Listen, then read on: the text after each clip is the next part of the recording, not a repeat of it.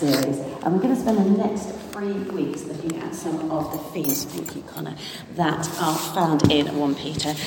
Always a fan of alliteration. We're going to do hope, holiness and hospitality. So this morning we're going to look at this theme of hope that runs through 1 Peter. And we've got a number of verses that we're going to bend into. But I'll read the first one to kick us off this morning, and then we'll pray. Wonderful. So it's 1 Peter 1:3, and that's page 1151 in the Green Bibles. And then we'll jump into some other verses as we go through. So page 1151, 1 Peter 1, verse 3. Praise be to the God and Father of our Lord Jesus Christ. In his great mercy, he has given us new birth into a living hope through the resurrection of Jesus Christ from the dead. Amen. Let's pray. Father, we thank you that there is no other name in heaven and in earth, Lord Jesus Christ, in which hope and truth and fulfillment and salvation and glory is found. And so we look to you this morning. By the power of your Holy Spirit, will you open the scriptures to us afresh? And would you open our hearts and minds to receive all that you have for us? Amen. Amen. A number of years ago, I took part in what was called a Muslim Christian school. And there were sort of 5 of us as young Christian leaders and then 5 young Muslim leaders. And we got together for a few days to try and understand where each other were coming from and each other's faith. And I particularly made friends with a girl called Shernaz. I hadn't actually realised that in Islam they do also have female imams who work with the women, and she was training to do that.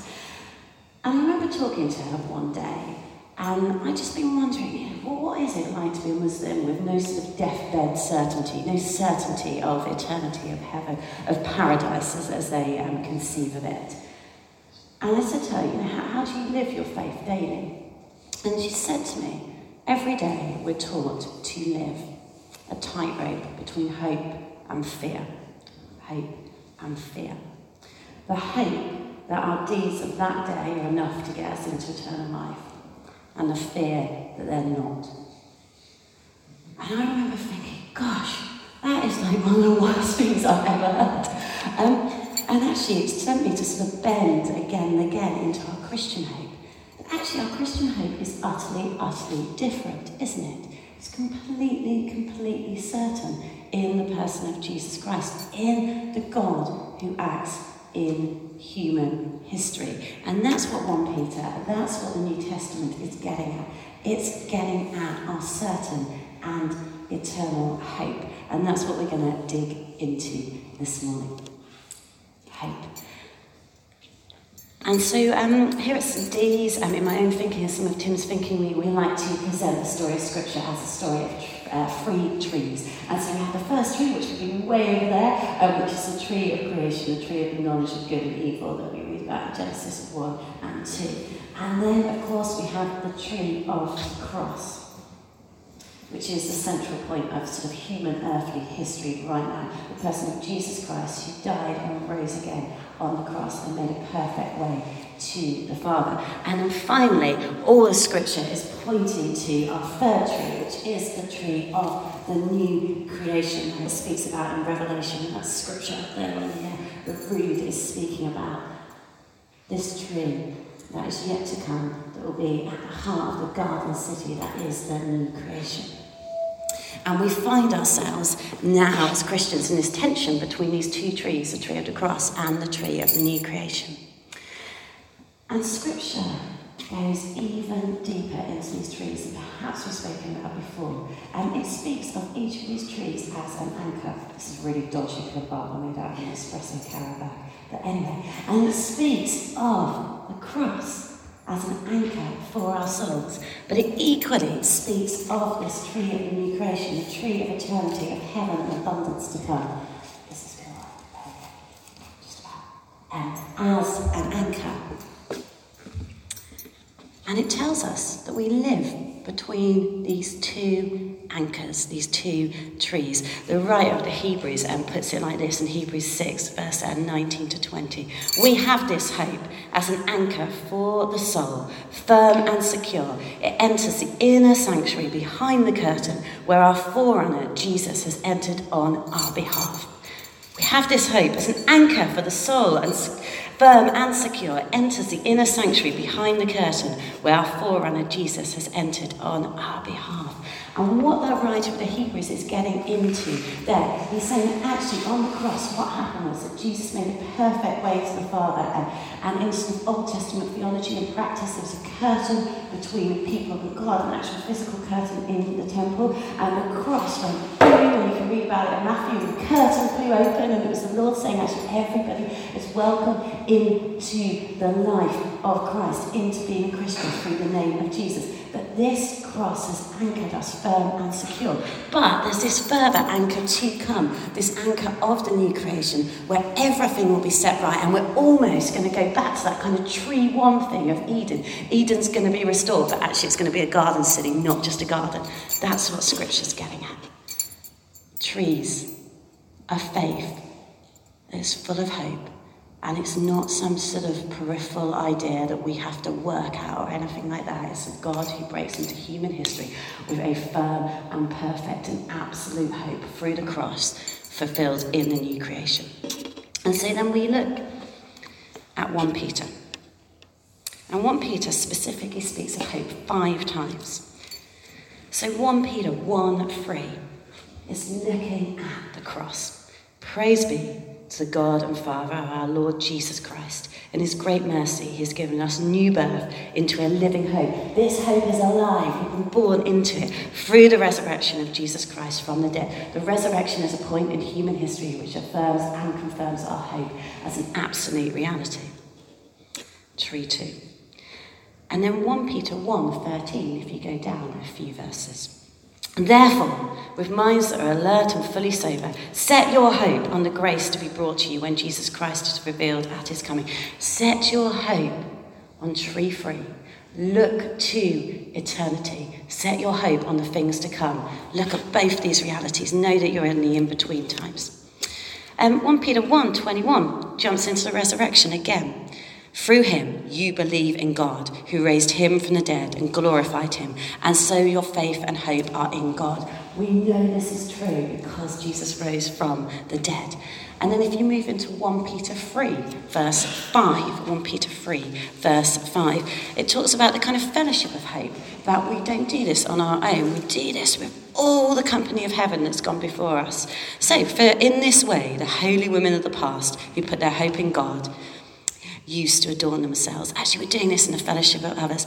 And then finally, in 1 Peter 3:15, he speaks of the meaning of this hope for us right now, that this hope is fuel for us to get really evangelistic. So 1 Peter 3:15, but in your hearts revere Christ as Lord. Always be prepared to give an answer to everyone who asks you to give the reason for the hope that you have. Always be prepared to give an answer to everyone who asks you to give the reason for the hope that you have. Actually, we need to understand this thing, and we need to know about this hope so that we can tell others of it, so that we're evangelistic. So why? Why do we need to wrestle this out? Why do we need to understand these things? Well, first of all, it's so that we know who we are. Second of all, it's so that we know where we are. And third of all, it's so that we can give that hope to others, so that we can speak to it. Actually, we are called to be disciples, people who are cutting edge on this earth, people who are so aware of what is to come and what has already been done, that we can present the good news to the world outside. There's a chap called Mike Lavacci, and he started a youth ministry called Soul Survivor, and he just said this: without a vision of eternity, we lose our cutting edge on earth. Without a vision of eternity, we lose our cutting edge on earth. And what he's getting at there is this tree free. actually we need to get a vision of eternity if we're going to be dynamic, cutting-edge people, if we're going to be really, really present. Because being heavenly minded, being sort of tree-free minded, isn't about us being so like ethereal that we're just floating around in like kind of cloud cuckoo land in our heads. Actually, it's all about being radically present on earth, living our lives well. Because the culture right now is really, really good at the immediate. We can feel it. We want everything in the immediate right now, instantaneous, eyes fixed, down, down, down, everything that's going on in the physical right now. And actually scripture, 1 Peter, might put have actually here, they're saying, no. Be really aware of that, but you need to be aware of that too. That's how you're cutting edge on earth. Lift up your eyes, look at the things to come, alongside all that has been. So in this first tree, we were anchored. Our salvation is completely secure in the person of Jesus Christ. As we come, as we did earlier through communion, and commit ourselves again and again to him, as we repent, as we receive his grace, everything goes through the cross. The Father sees us through Jesus. He sees us spotless and clean. Nothing is too big for the cross. It's here we're anchored. But there's a further anchor to come. And as we find ourselves in the interim period, it's a period that is living and active, that living hope that 1 Peter speaks about, as we find ourselves here. And so what happened in the cross was absolute salvation and resurrection and us called in. But we're called in for a reason. And what's happened in this interim period is that we're given power and authority. We're equipped by the Holy Spirit. We stare into Scripture. And what does it say to us? Actually, the end of the Gospels, the book of Acts, it gives us this mandate to be God's hands and feet on this earth. It says that the Holy Spirit has been poured into the hearts of every believer, that we are temples of the Holy Spirit, that as we live between these trees, he has bestowed such dignity on us. He has included us. He has decided to use us, that we're called to bring these new creation realities into the present, that we're called to fight for justice, for mercy, for goodness, for grace, that actually he's given us power and authority. The things in Scripture that speak of, casting out demons, raising the dead, of people being healed, they're real and true, and they're for us right now. Because that's where we find ourselves. That's what's going on in this anchor. That's what's going on between the trees.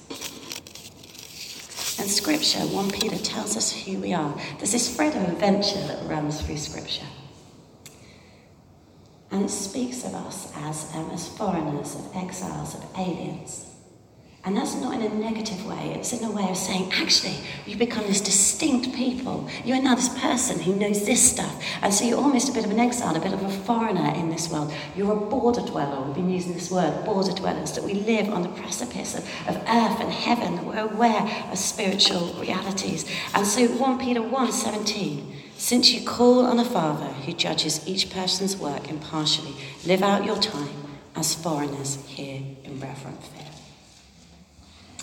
And then he goes on, dear friends, I urge you, as foreigners and exiles, to abstain from sinful desires which wage war against your souls. We're different. Now that we've got hold of tree 2, now that we know the person of Jesus Christ, we live differently.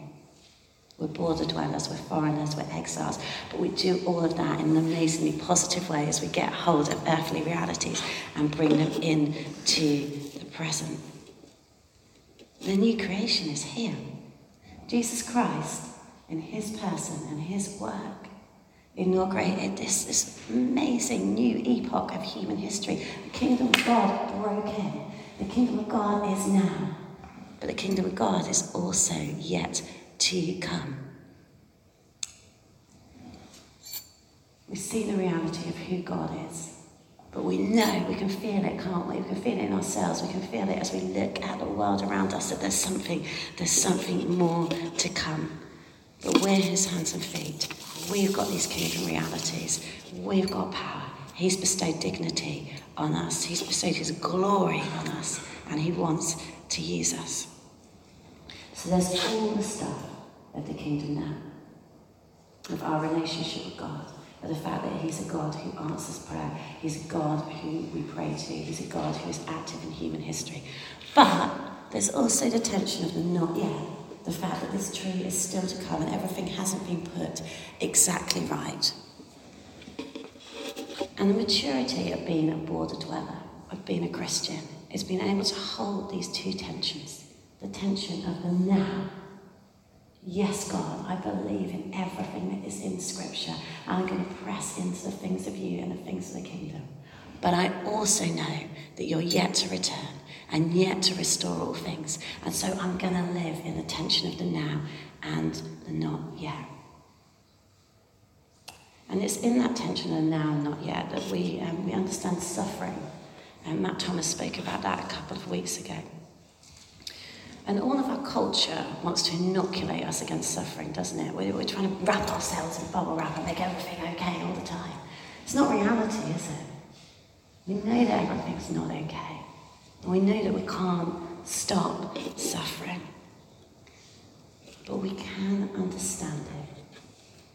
We can understand who we are, border dwellers, people of the King, Christians. And we can understand where we are now, between the trees. And we can talk about eternity. And in talking about eternity, we can get everything into perspective. As I've sat with friends over the years who've sort of been going through the most difficult times of suffering, especially in terms of death and things like that, the thing that's said to me again and again is, why doesn't the church talk about eternity more? Why doesn't the church talk about eternity more? I can't understand this unless I understand eternity. We need to talk more about heaven.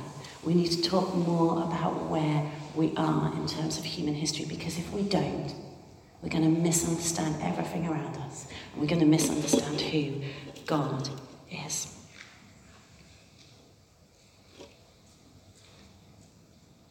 So we turn our eyes to Tree Free, to this further anchor for our soul. And we begin to understand everything in the light of eternity. And when the devil might tempt us when things are hard to think either God isn't good, or God's holding out on me, or God's not in charge, we suddenly put all of that in the light of eternity.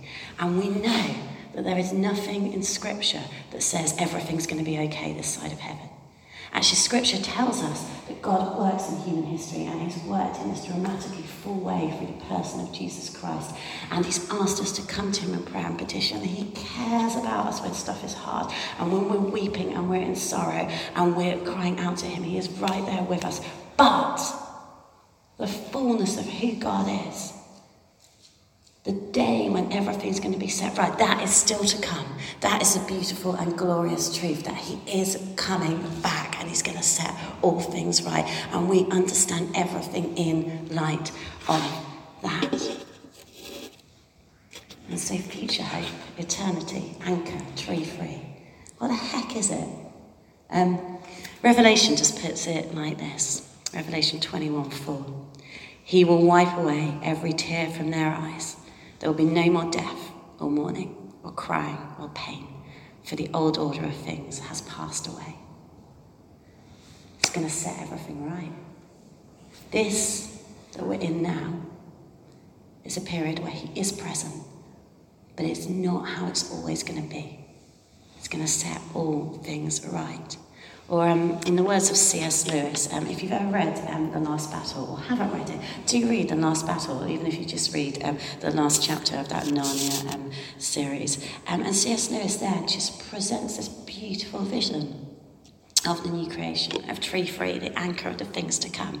And he's talking about the children. They've been caught up now in Tree Free. They've moved from earth into eternity. And it says this: all their life in this world and all their adventures in Narnia had only ever been the cover and the title page. Now at last they were beginning chapter 1 of the great story, which no one on earth has read, which goes on forever, in which every chapter is better than the one before. It's going to be set right. It's going to be set right. And we see everything of our human lives in the light of this. And heaven isn't going to be some sort of like ethereal plane where we all sit around on clouds with, I don't know, cherubims and harps and things like that, actually. This scripture presents a garden city.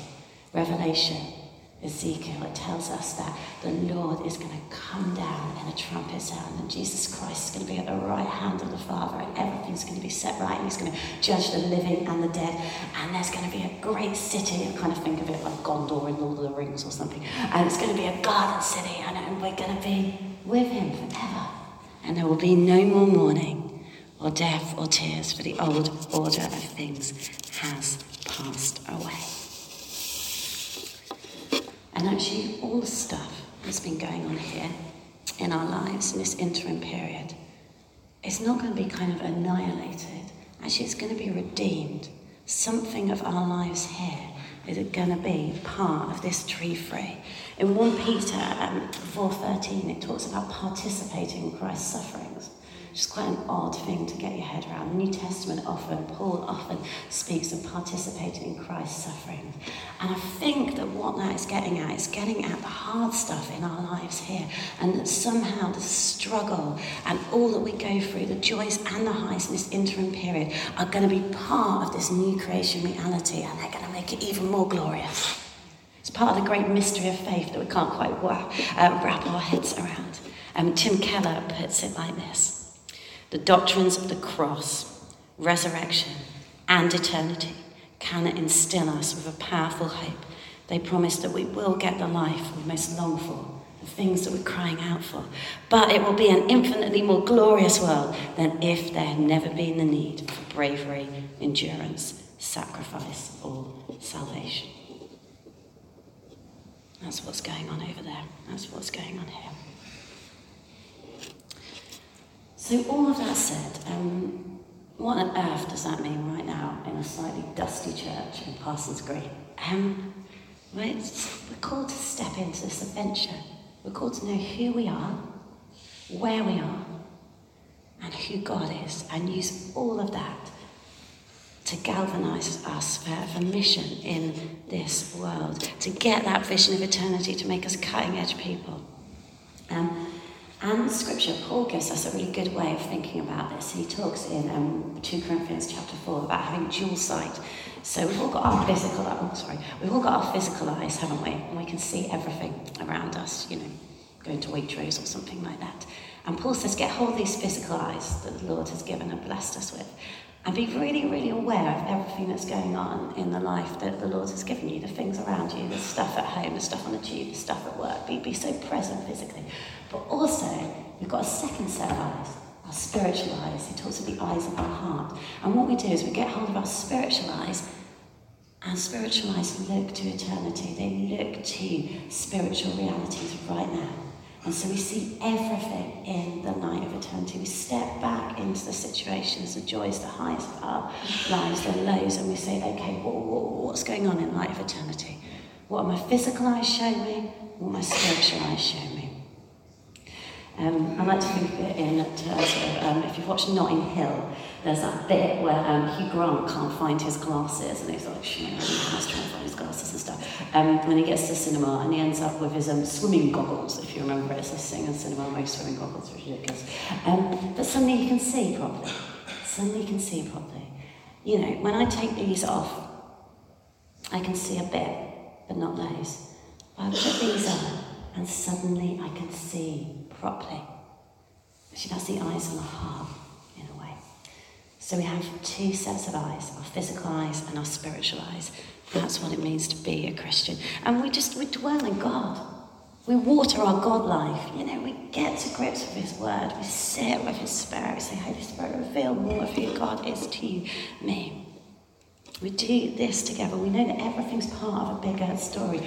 When the situations of our lives, when the rubber hits the road, when the stuff just happens, because it does, because we're human beings in a fractured and fallen world, albeit one that the Lord is working in. You step back, you take a deep breath and you go, okay, what's actually going on here? What's actually going on here? what are my spiritual eyes telling me alongside my physical eyes? And we do it together. You know, Scripture knows nothing of solo religion. Scripture says we do it together. So we seek out each other, we talk to each other, we pray with each other, work out what is going on. Called to believe in who we are in Christ. The point of this is that we were called in, and we are all something glorious in Christ. And again, this kind of self-deprecation and insecurity, it can be a bit of a scourge of our age. It's not that we're called to be arrogant or anything like that, but our playing small does nothing to help the world around us. Actually believe who you are in Jesus Christ. The Bible bestows such dignity over us, over you. It says you're a royal priesthood, a holy nation of people belonging to God, called from darkness into his glorious light to declare his praises. We're lifted up by him. Jump into the adventure. Tim always says, don't try harder, train harder. Don't try harder, train harder. So let's do this stuff. Let's be these border dweller people. Let's take Scripture and the promises of God seriously. You know, what does Scripture tell us? It actually says the only thing that is coming into eternity with us, the only thing that's coming into eternity is other people. Not a house or a car, all of that, and those aren't bad things, don't get me wrong. But the only thing that's coming is other people. And so we're called to just minister with other people. We're called to get our spiritual muscles working. That's what's going on in 1 Peter 3:15. But in your hearts revere Christ as Lord. Always be prepared to give an answer to everyone who asks you to give the reason for the hope that you have. And so we act for justice on this earth. We act for mercy, we act for the truth of the gospel. We go into our workplaces, our home places, and we pray and we say, okay, Lord, here I am today, it's Wednesday afternoon, what do you want me to do? We live our God life, our golden life. And guys, we can live with a boldness. We're just at the New Wine Conference as a staff team on Monday and Tuesday, and they were really exhorting us to live with boldness. We find ourselves in a funny point in human history between the trees, don't we? We can feel the nation shaking a bit, and we're all like, what the heck is going on? And people, they're desperate for answers. What an opportunity to tell them about Jesus Christ. Let's just do this stuff. Say, actually, guys, I can feel it with my friends. Those of my friends are civil servants and they don't know Jesus, and they're so scared at the moment. Every flipping dinner we have, all we talk about is Brexit, and nobody knows the answer. But actually, I've got to not get caught up in that and just go, you know what? I've got an anchor. There is an anchor, a hope that is certain for our souls, and it's okay that it's not okay this side of eternity, because Jesus Christ loves you and knows you and wants you to be in relationship with him, and that's the certainty and that's the importance. And actually there's something more to come, and it's all going to be okay. Yeah, Brexit isn't going to floor the world. It's going to be okay. And so we act with boldness. And then we relax. And we relax into the tension of the now and the not yet. Knowing that we're called to pray and to act and to minister. So to pray for each other for healing, be that physical or emotional. To tell people about Jesus. To ask the Lord, is it right to take that job, or is it right to move to that place? You know, to have that eternal conversation with him. But also to relax into the tension of the not yet. That in some ways, as painful as it is, it's okay when it's not okay, because one day it's going to be all right. Heaven's coming here.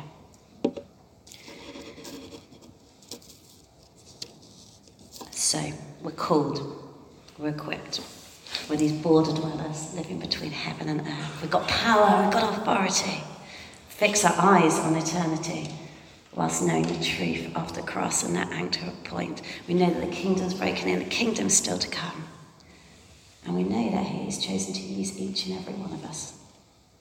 And it's an exciting adventure, a glorious one. And there's no accident that we're in this room this morning. He just wants to speak to us. So that's what we're going to do now. I'd love us to pray for two things. Love us to stand. and just ask the Holy Spirit to show us more of this. Eternity is a mystery, but God can reveal some of this truth to you. But love us also, if anyone's just come this morning, it could be a small thing like a broken toe, or it could be a big thing. If you know that you need physical healing in some way, it's God who heals this broken limb. I'd love to pray for you this morning. So we're going to do those two things, if that's okay. So can I invite you to stand? And first of all, we're just going to wait on him and allow him to show us more